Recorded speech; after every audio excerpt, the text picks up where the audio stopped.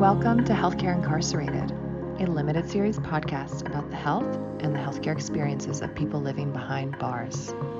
This show is as radically compassionate as it is curious. We are here to learn, to attempt to understand what's really going on with healthcare behind bars. Each episode is dedicated to a different theme, from diet and addiction and sugar to diabetes and its connection to COVID.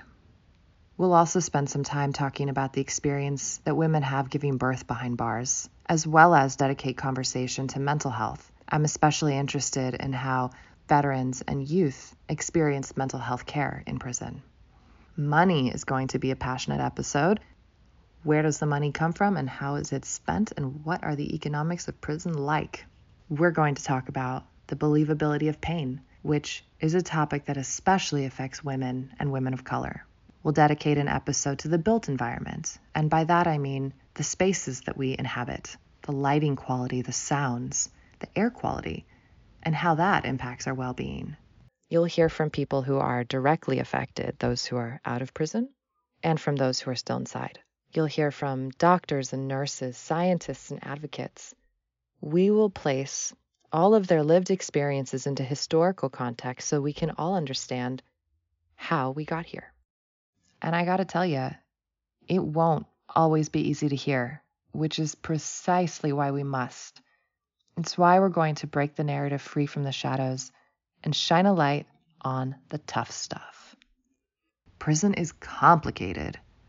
And far from being a place of rehabilitation, prisons contribute to poorer health outcomes, stunted economic possibilities, and exacerbated generational trauma.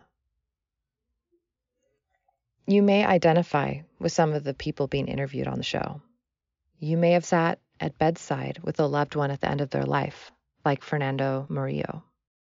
The correctional staff, the healthcare staff, and the incarcerated volunteers and workers all work together for a common goal of providing this comfort care. That is like one of the very unique aspects of this specific hospice is the cultural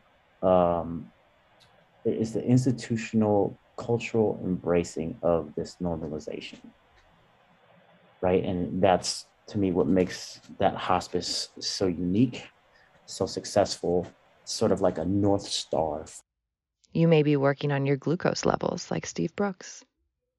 Most of the stuff that they tell you should stay away from is mostly what you have access to. And so in order for a diabetes plan to work in prison, you would really just have to focus on not eating a whole lot at all.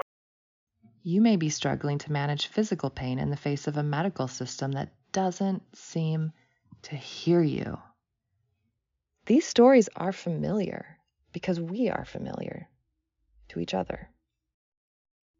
My goal with creating this podcast is to, yes, share the stories of incarcerated people, to share the work of advocates and abolitionists, and it is to crack open our capacity for compassion.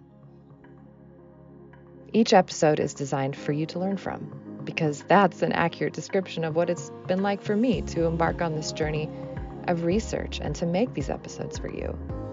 Curiosity fuels these conversations. Is creating a healthier prison even possible? Is the endeavor to make it so in conflict with abolitionist efforts? If prisons are for rehabilitation, why aren't we creating space for rehabilitation? Why aren't prisons a place to heal?